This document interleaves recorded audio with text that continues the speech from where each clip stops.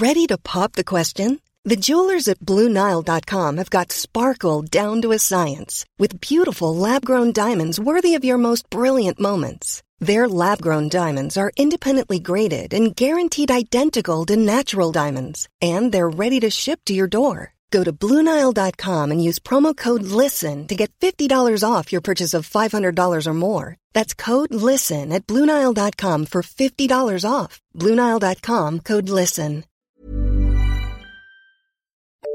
The FT. Hello and welcome back to FT Science with me, Clive Cookson.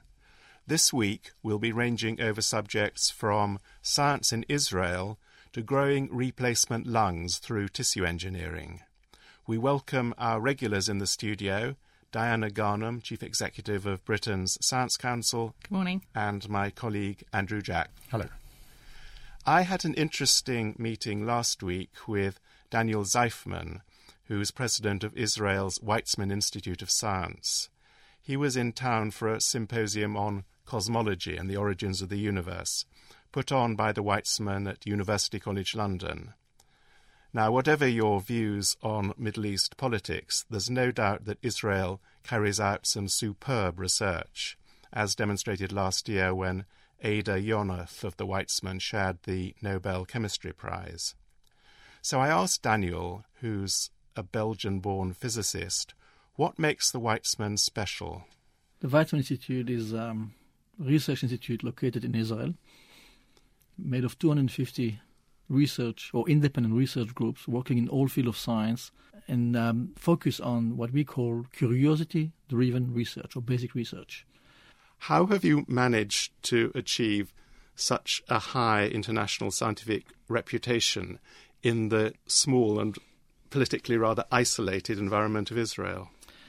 Well, I think it comes from two different reasons. The first one is the understanding that in Israel, given the lack of natural resources for the last 62 years that the State of Israel exists, we understood that the only resources we have is the one which is located 1.7 meters above the ground. That's our brain. And that's what we better actually invest in. And so the philosophy has been to invest as much as possible in people, in the human capital. That's one thing. The second is that I do not believe for a single moment that State of Israel has succeeded to be a strong scientific success only because of that investment in these 62 years. As I always said, it belongs also to the 4,000 years of Jewish culture that is behind the willingness of the Jewish people to still be intellectuals, scholars, and to understand that if you know something, it has some value. And I think that's very deeply rooted into the Jewish culture. So I would say these two arguments or these two parameters are important for the success of science in Israel. Are virtually all of your scientists and your research students Jewish and Israeli, or can you get people from other backgrounds? Well, I don't know about Jewish. We don't ask if you're Jewish or not Jewish, so I cannot even answer that question. They can be Christian, Muslim, and we do have Christian and Muslim students and professors. They're all Israelis by definition, but you have to remember that the definition of an Israeli might be different than the definition of an English person. Still, a very large portion of Israelis living in Israel were not born in Israel. I was not born in Israel. I came to that country 31 years ago from Belgium. And that's the big advantage of that country. It's a country of immigration. I know that talking in Europe about immigration sometimes is seen as a disadvantage. We see it, as far as intellectual import is concerned, as a big advantage. Is there any prospect, do you think, of scientific collaboration with your neighbouring countries? Well, we have very little scientific collaborations. We do have some of it, and we are trying to, and we would be willing to explore more possibilities. No doubt we meet a lot of our neighbors, scientists outside of Israel when we go to conferences, and I can tell you from my own experience that these meetings are always outstanding. And the reason, of course, is because science is really an international language, meaning that it doesn't matter if you're Jewish or Muslim. We all try to solve the same equations. Where does the money to run the institute come from? About 30% of the money come from the Israeli government on an annual basis. We have about 25% come from funding agencies, granting agencies, from which the EU, inside the framework program, is actually the largest funding agency. About another 25% of the budget come from our own endowment fund.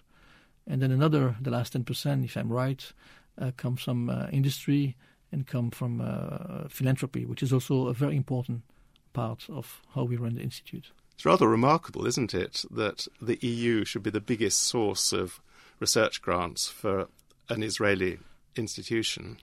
You mean that because Israel is not part of the EU by itself? Yes. It's remarkable, but the big advantage, I think that the reason for this is that there's a free competition over these grants, and we are full partner, and we pay our share to the EU to be a partner of these grants. And I think per capita, indeed, Israel has been quite a success story as far as science and technology is concerned. And the reason comes back to your first question. We have invested quite a lot in our own people so that and infrastructure so that they can compete at this European level. What research do you still manage to do? What's your research group up to? My research group works in a very fundamental field of physics, which, in simple words, trying to understand how matter change when it moves from single atoms to bulk materials. That really does symbolise the really basic fundamental research going on at the Weizmann, doesn't it? It does, and I have to tell you that sometimes people ask me, so why are you spending so much money to do that? And my answer to this is the following. If you look at the history of science, if you look at the history of innovations and discoveries, you'll find out that most of the biggest discoveries were not made because people want to develop something. Discoveries were made because human beings were curious about their environment. Maybe the best example I can give, if you allow me, and I think that everybody will understand, is how can you make a program, let's say 130 years ago, that would discover X-rays? I mean, if you don't know that X-rays exist, so how do you discover them? So somebody there at that time, Mr. Röntgen, was very curious about some radiations and the way that electrons were moving from one electrode to another. It was useless, completely useless as what I do every single day in my lab. But he discovered X-rays. That's a tremendous application. Nobody could have set up a program to find X-rays. It doesn't exist. So innovations and new discoveries are not only made because you want to solve a problem. They're made because you want to understand how nature works. That's what we do.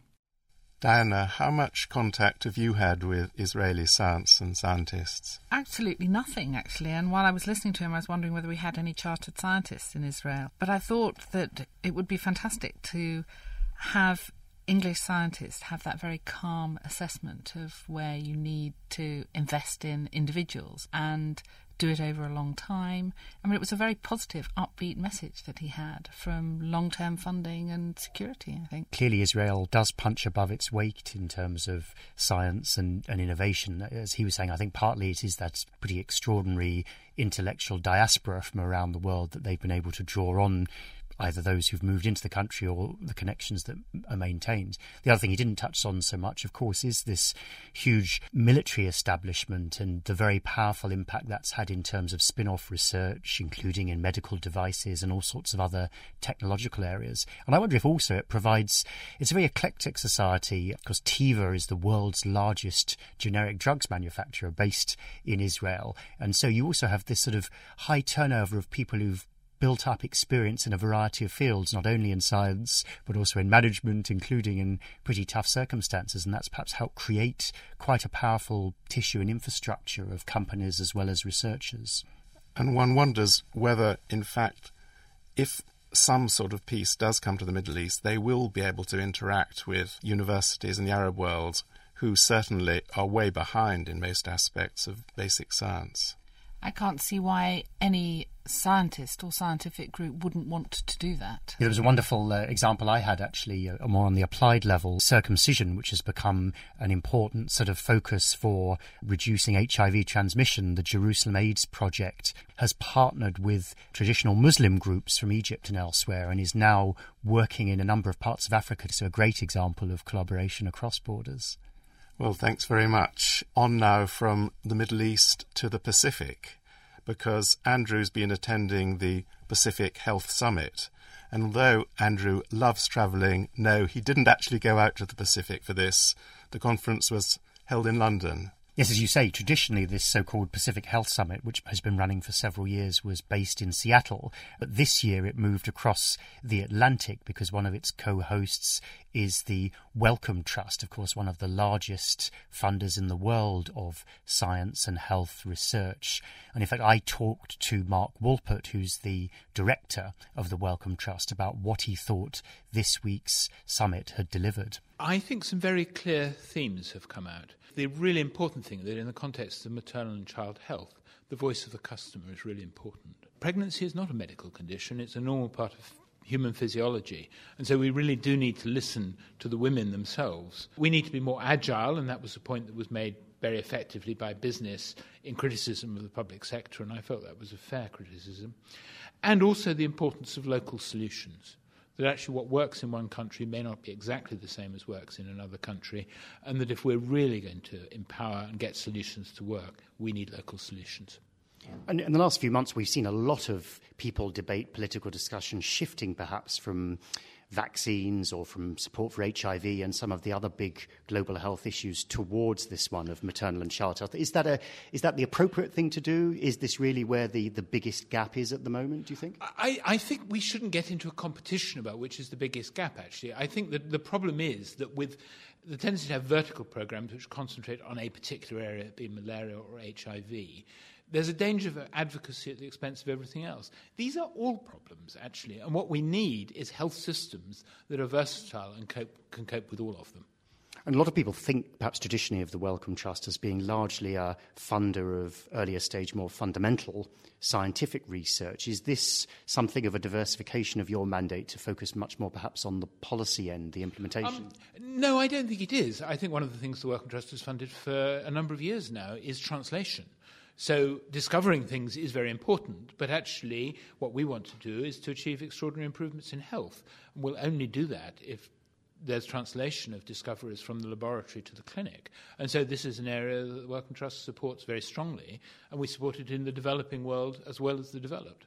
And post the financial crisis, we've seen a squeeze both of endowments, philanthropic organisations and their ability to give, governments, of course, increasingly cutting back, and at the same time a research community being squeezed quite severely now, of course. What was the experience of the Wellcome Trust and how you can respond to that? Well, I mean, the answer is that choices have to be made. And I think that was one of the other things that came up in the meeting, that you can't go to politicians and say, do this, and they'll just say, well, what's the opportunity cost of doing that? At least the Treasury civil servants will say that.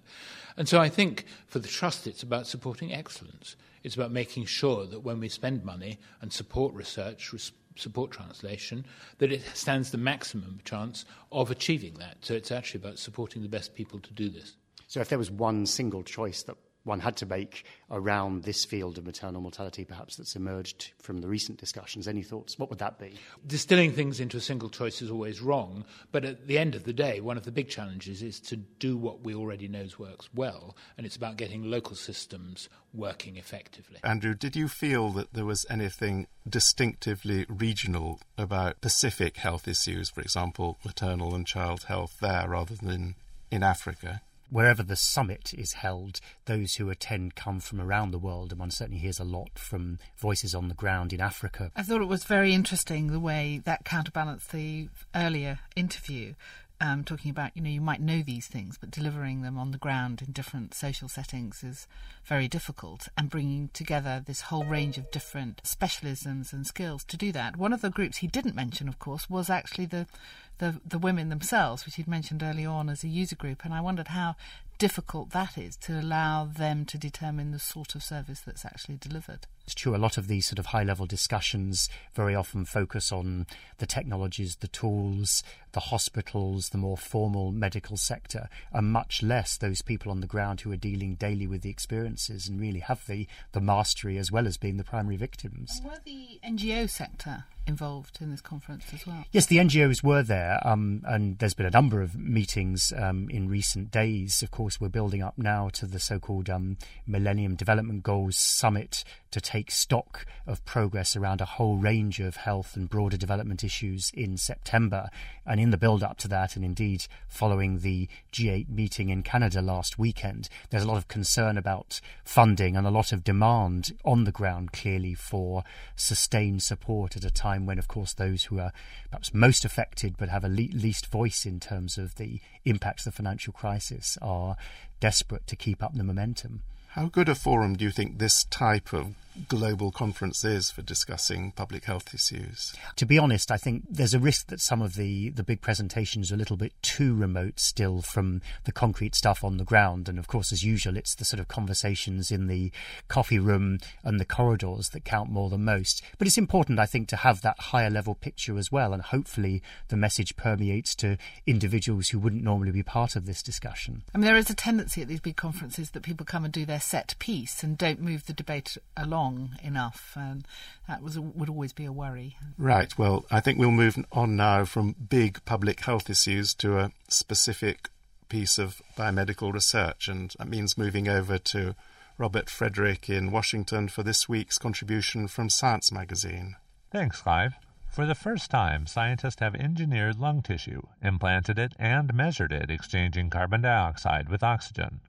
The purpose? To develop a scientific and technological platform for eventually regenerating lungs, derived from the cells of the patient, so the regenerated lung won't be rejected by the patient.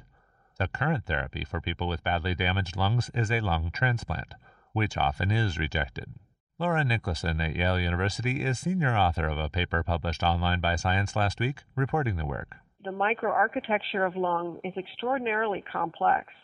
So the insight that we could basically fall back on a native lung and use that as a scaffolding that has all the right structure, but then eventually repopulate it with cells from the patient to produce a lung that would be not rejected by the patient, I think that was the initial insight that started our work on this topic 4 years ago.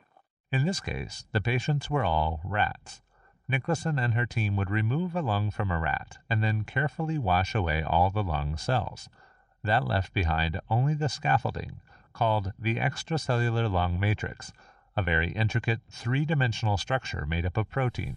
Then, the team injected cells to repopulate the extracellular lung matrix, cells that came from other rats, neonatal rats. So, airway cells went to airways, and alveolar cells, which are the alveoli or the air sacs of the lung, alveolar cells went to alveoli. So there was clearly some cues that were offered by the lung matrix that really dictated where cells landed and who they became once they landed there. And other researchers had seen this before, but Nicholson and her team didn't stop there. They matured the repopulated lung in a bioreactor that Nicholson and her team designed to mimic conditions in the womb. When lungs are developing in the fetus in the womb, the lungs are perfused with blood through their vasculature. And it's also important to know that the fetus actually breathes in utero. So the fetus breathes amniotic fluid in and out intermittently during development. And this is actually fairly important for lung development.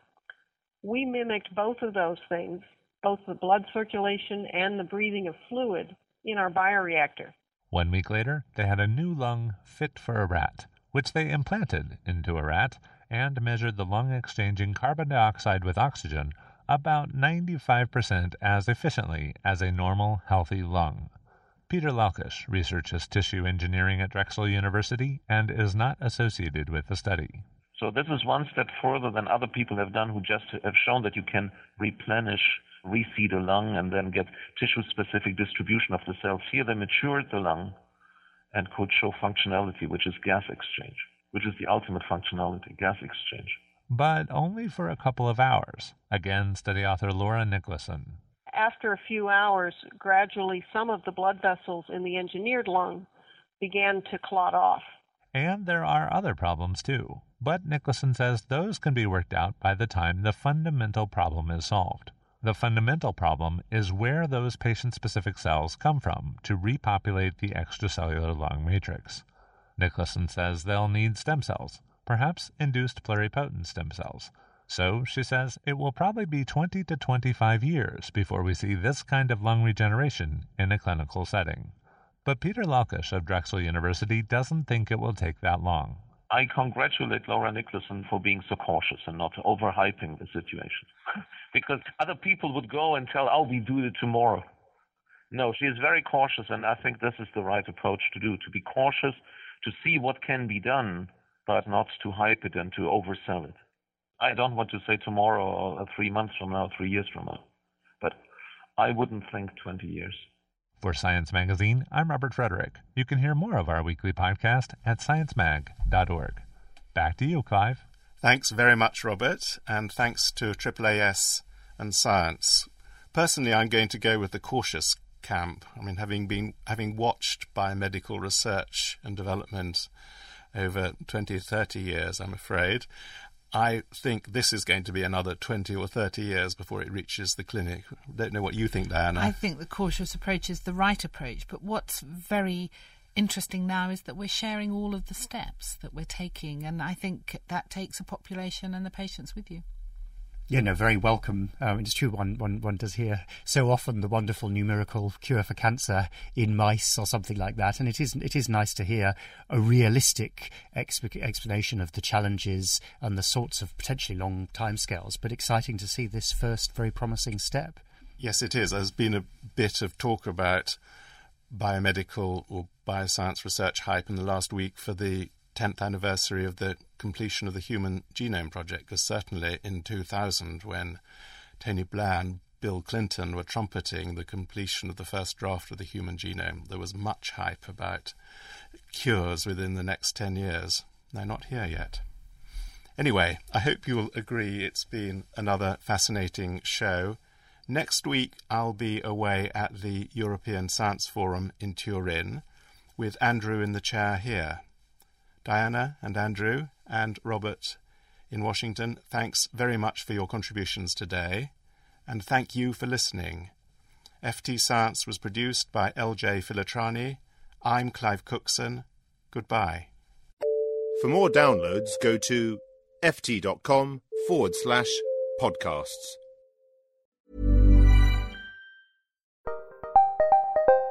Did you know the Capital Ideas podcast now has a new monthly edition hosted by Capital Group CEO Mike Gitlin? Through the words and experiences of investment professionals, you'll discover who was their best mentor, what's a mistake they made that changed their approach, and how do they find their next great idea. Subscribe wherever you get your podcasts. Published by American Funds Distributors, Inc. Imagine the softest sheets you've ever felt. Now imagine them getting even softer over time. That's what you'll feel with Boll & Branch's organic cotton sheets. In a recent customer survey, 96% replied that Boll & Branch sheets get softer with every wash. Start getting your best night's sleep in these sheets that get softer and softer for years to come. Try their sheets with a 30-night guarantee. Plus, get 15% off your first order at bollandbranch.com. Code BUTTERY. Exclusions apply. See site for details.